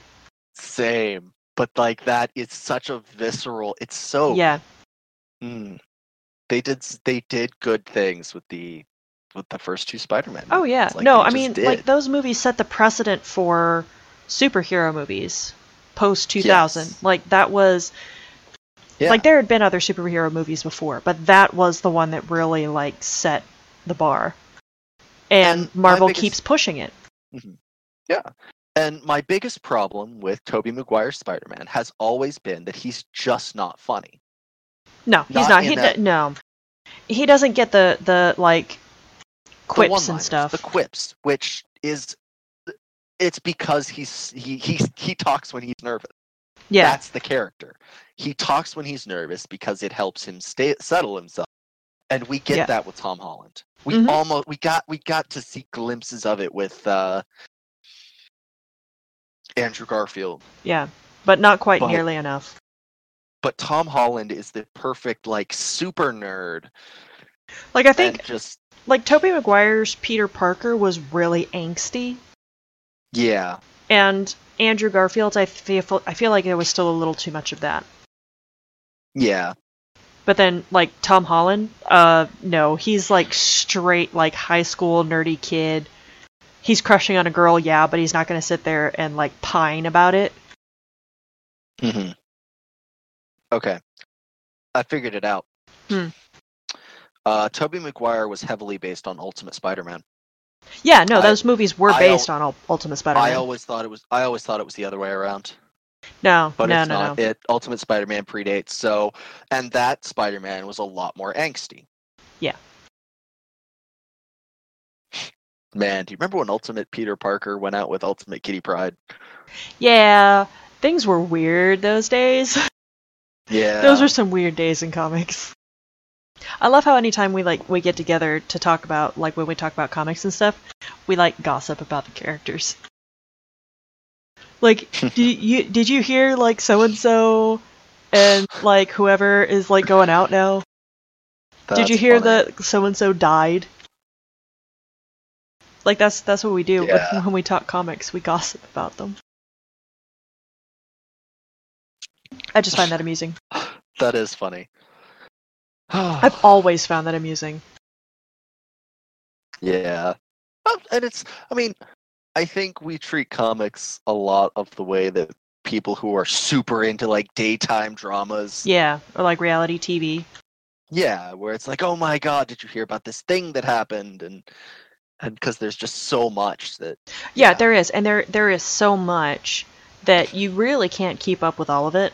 You kind of just have to, when you have the time, pick something up and jump into it for a little bit and not really ever get caught up.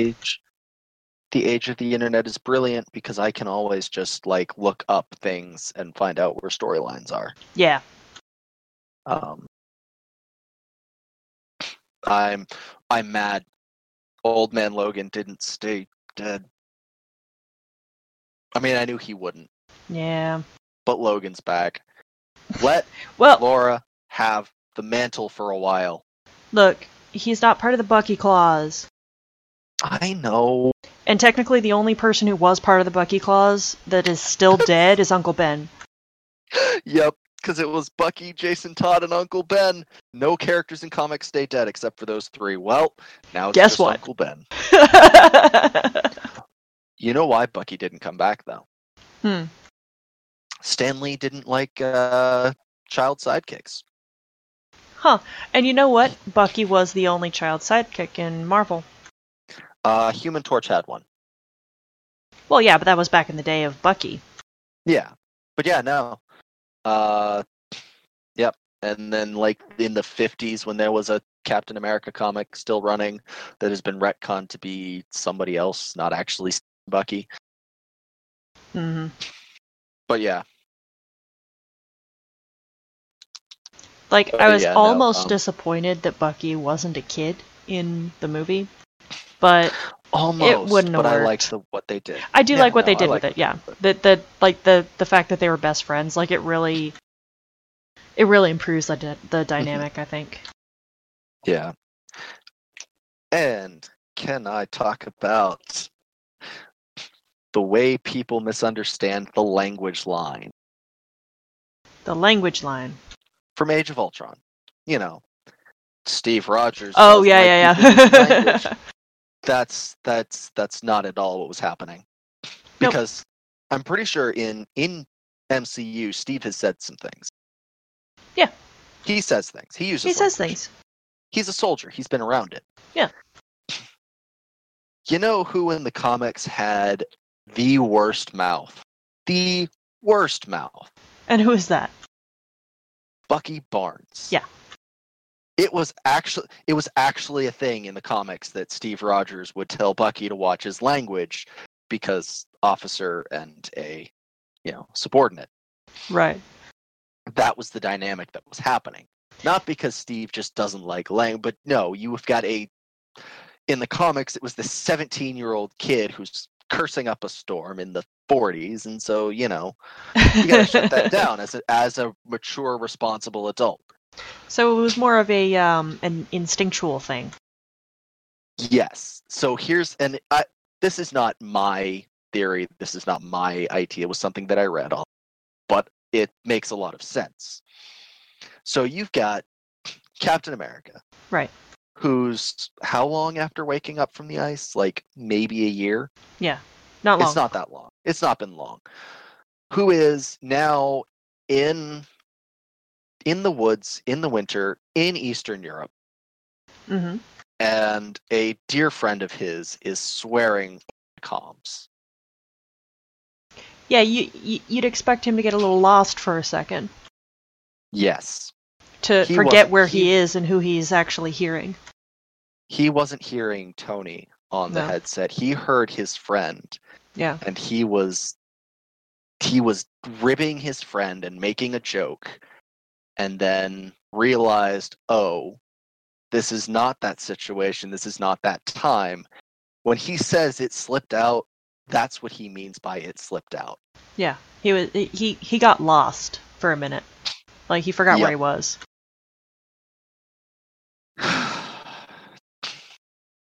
It bothers me that so many people misunderstand Steve Rogers in the MC. Well, it's a context thing. Subtext rather. It's a subtext thing. Yes. Most people just don't pick up on subtext these days. They're so used to, just read what's on the surface, and that's what it is. There's a very, very important character line that happens near the beginning of First Avenger, where he's sitting in the room with Dr. Erskine. And Erskine goes, so, you want to go kill some Nazis? And Steve says, yeah, this is a test. I don't want to kill anybody. I just don't like bullies. Yeah. He didn't start the fight in the alley at the beginning. In the movie, he got dragged out into the alley. He didn't even throw a punch in that fight, if I remember right. He didn't even try. He just stood there and took a beating. Yeah. I mean, that's the way that Steve is. I think that's what really sets Captain America apart from other similar characters like Superman. Is that he has such an incredibly strong sense of character and a sense of justice. That he is... He will stand up unapologetically and he doesn't even have consequences. He doesn't even have to do anything. He'll just stand there in the way. The shield is the perfect tool for a man like Steve Rogers. When he can fight, but he can. He'd rather protect in the end, I think. Yes. Superman, on the other hand, he's got all these superpowers to fall back on. Something's going on, the first thing he's going to do is jump in and try and fix the problem. Yeah. I mean, he is the perfect example of typical masculinity, I think. Yeah. not to rag on masculinity and not to rag on Superman, but his first instinct is to jump in and try to fix the problem with whatever tools he has at his disposal. Yes, he is your stereotypical middle American man that will, there's a problem, it gets fixed. It needs to be fixed. I can fix it. I will fix it. He's very aggressive is the wrong word, but proactive. Proactive, yeah, that's a good word. Superman, Clark Kent, is a proactive person. He does things. And if I'm not mistaken, his identity is around doing. And if I'm not mistaken, that's actually gotten him into trouble on more than one occasion. Oh yeah, jumping the gun like that. Thinking. Yeah, he dives in without thinking. He hears a scream. He's flying to find out why somebody's screaming. Yeah, with no thought as to like whether or not it's a good idea to do that. Right. Like he could be interrupting something, or he could be being lured somewhere. I feel like that actually gets him into the most trouble with other heroes, when he sticks his nose into other issues that he doesn't need to be involved in, because he hears or sees a problem and he has to fix it. And the problem is his senses are so far beyond anyone else's that he hears and sees a lot more problems. Yes. But yeah, no, Steve is a lot more passive, I think. Yeah. Like, he doesn't always have to fix the problem because so much of his life is spent not being able to fix the problem. But he'll still get in between the problem and somebody who doesn't deserve to or can't handle the problem. Yeah. Because he might not be able to fix the problem, but he can sure handle it. Yep. And so, and I think a lot of people misinterpret the alley scene. They see him jumping into battle in First Avenger, and he's a little more aggressive because he's more inexperienced in First Avenger, I think. Oh, yeah. And then you see him in Avengers, and he's very bitter and angry. Well, but you're forgetting the fact that he lost everything. Yeah. Everything he cares about to the Tesseract. Yeah. Like, his life is over. Like, he has nobody left that he even knows, let alone cares about. He's completely alone, and not only that, he's in an environment that he doesn't understand. Like, everything that he has known is gone. Like, I'm pretty sure the Avengers takes place days after he wakes up. Yeah. They pull him in right away. He's fighting a punching bag days after waking up from being frozen in the ice for 50 years. And the first thing is somebody tells him, "Hey, this thing that you almost sacrificed yourself is we lost it. And we need your help finding it." We were sorry, we know you just woke up, but yeah, we were trying to make weapons with it and somebody stole it from us. So we need you to stop them from making weapons with it. So yeah, he's going to be angry. Yeah. He's dealing with this punk kid who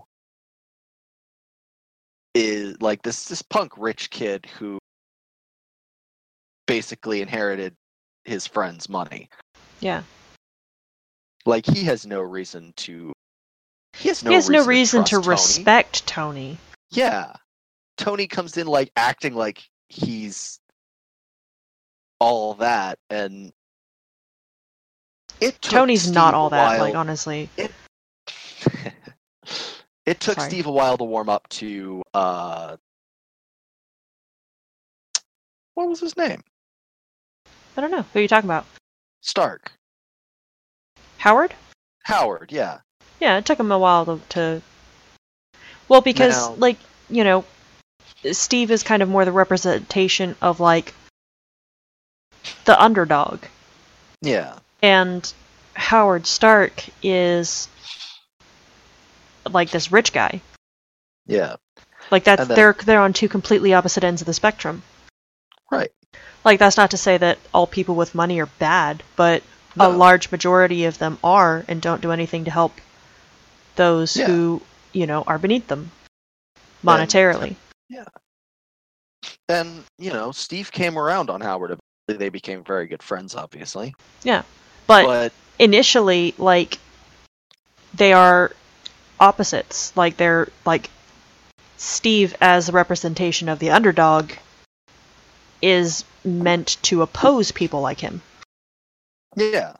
And then you've got Tony coming around, who we do find out later has his own baggage against Steve and is, not helping his own first impression. Right. And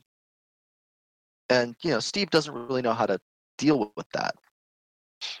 But then I think there are definitely some people who skipped over Winter Soldier because they didn't like First Avenger and didn't understand why Steve was the way he was in the Avengers. And you miss a lot of context for the character. Right, and that's really a shame because, like, First Avenger was good. Winter Soldier was so much better. Winter Soldier was... It's kind of a baseline for the rest of the MCU for me. Yeah. Like, because First Avenger really serves to, like, set up Captain America as a character, like his origins and everything.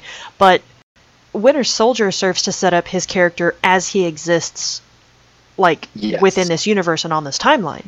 Yeah, and how he is dealing with life in the modern times and that adjustment that has to be made. Yeah. And you see him really struggle with coping and his journey to cope on top of everything else he has to deal with over the course of the plot. Right. Yeah. Don't skip Winter Soldier, basically, is what we're saying. Yeah. It is one of, if not the best movie in the franchise. Like, the entire MCU? Yeah. The entire MCU. That's... Civil War's up there. Ragnarok and the first Guardians movie are up there. I can't speak for Infinity War because I haven't seen it yet. But, like, it's... These are the standard. This is what everything has to live up to. Right. But yeah, don't skip Winter Soldier. Yeah, don't ever skip. Like, don't skip any of them, really. And, like, Civil War, you cannot make an informed opinion about the events of Civil War if you haven't seen Winter Soldier. Exactly. Context. It's context. Mm-hmm. Really, I mean, like, all of the MCU movies are required watching. Like, if you're going to watch any of them, you have to watch all of them. Yes, absolutely. Yeah, no, sorry. I went on this whole tangent about Steve Rogers because I love the character so much. Yeah. One of my favorite lines in all of comics, one of my favorite quotes is from Steve Rogers in the Civil War comics. And they put it into the funeral scene in the Thor film. Sharon Carter is quoting Peggy.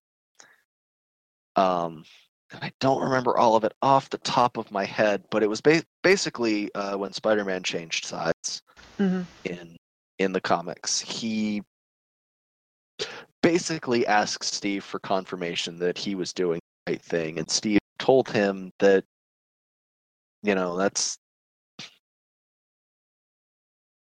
it's our responsibility to, you don't decide what's right based on what everyone else around you is saying is right. That you,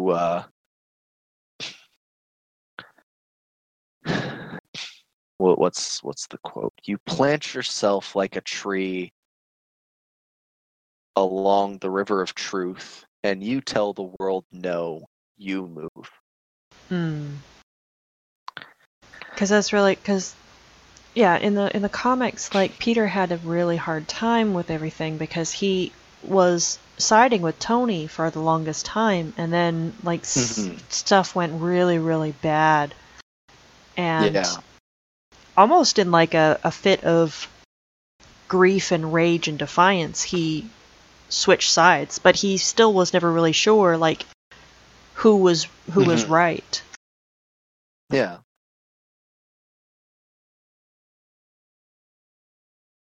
Yeah, and so it was Steve being able to tell him,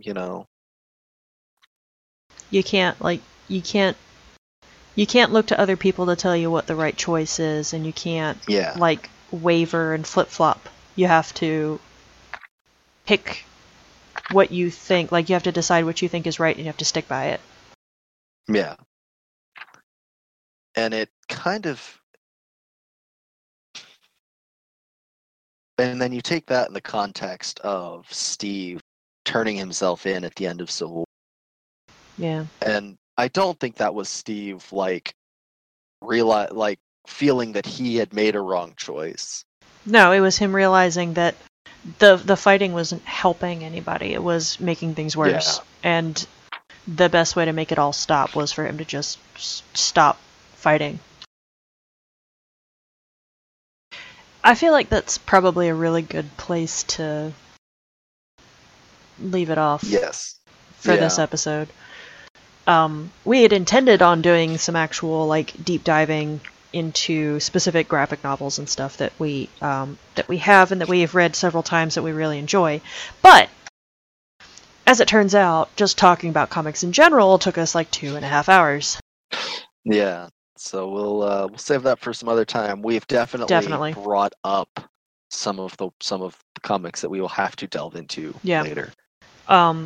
Phoenix Endsong is definitely one of my favorites. I want to do an in-depth kind of discussion on that. Astonishing X-Men definitely is one of our favorites. Yep. Batman Hush was the one we were originally like. Yes. Yeah, we had a request for that actually, for us to discuss Hush. And we didn't get around to it, and I'm really, really sorry. But we are going to do that at some point, possibly in the near future. And we will definitely get into some more Captain America. Yeah. More comic-related Captain America in the future as well. Mm-hmm. And we do still have our MCU general discussion coming up as well. But again, we have guests that we wanted to get on for that have seen Infinity War, and Fen has not. So as soon as he gets the opportunity to, we will get that episode out. Yep. And hopefully we'll be able to get that episode out before Ant-Man and the Wasp comes out. Which is soon-ish. Soon-ish? They're playing all the trailers with like Solo and everything. Oh, geez. Really? July? July? I mean, July starts tomorrow. 6th. No, it comes out next weekend. Yeah. Okay. So, our discussion on Infinity War will probably not include Ant-Man and the Wasp. Like our MCU discussion. Because I don't know if and when I'm going to get to see that. Okay. That's fair. I mean, I'm in the same boat. But yeah. We'll keep feelers out maybe in 2 weeks. Okay. There's so like the week after the holiday. Mm-hmm. Maybe. Tentative. We'll see what happens. Regardless, we are going to try and get another episode recorded and out next weekend. Yes. Like I said, with summer and everything, we had some scheduling conflicts and everything, but we're going to brainstorm some kind of lighter, more pick it up at random kind of topics that we can do kind of in between. For sure. And again, on Twitter, if you have any questions or comments or suggestions for us, use the hashtag NerdscapePod so that we can find you. And we'd like to know, what are some of your favorite comic book heroes and villains? Yeah. Let us know. Pick one each from Marvel and DC if you like, or if you have a preference for one company over the other. Absolutely. All opinions are valid. Yep, exactly. And yeah, I have no idea what we're doing next week, but we'll figure it out. Yeah, we'll figure it out. All right. All right. So I've been Fen. And I have been Ralma. And this has been Nerdscape. Thanks for listening. Yep. We'll see you guys later.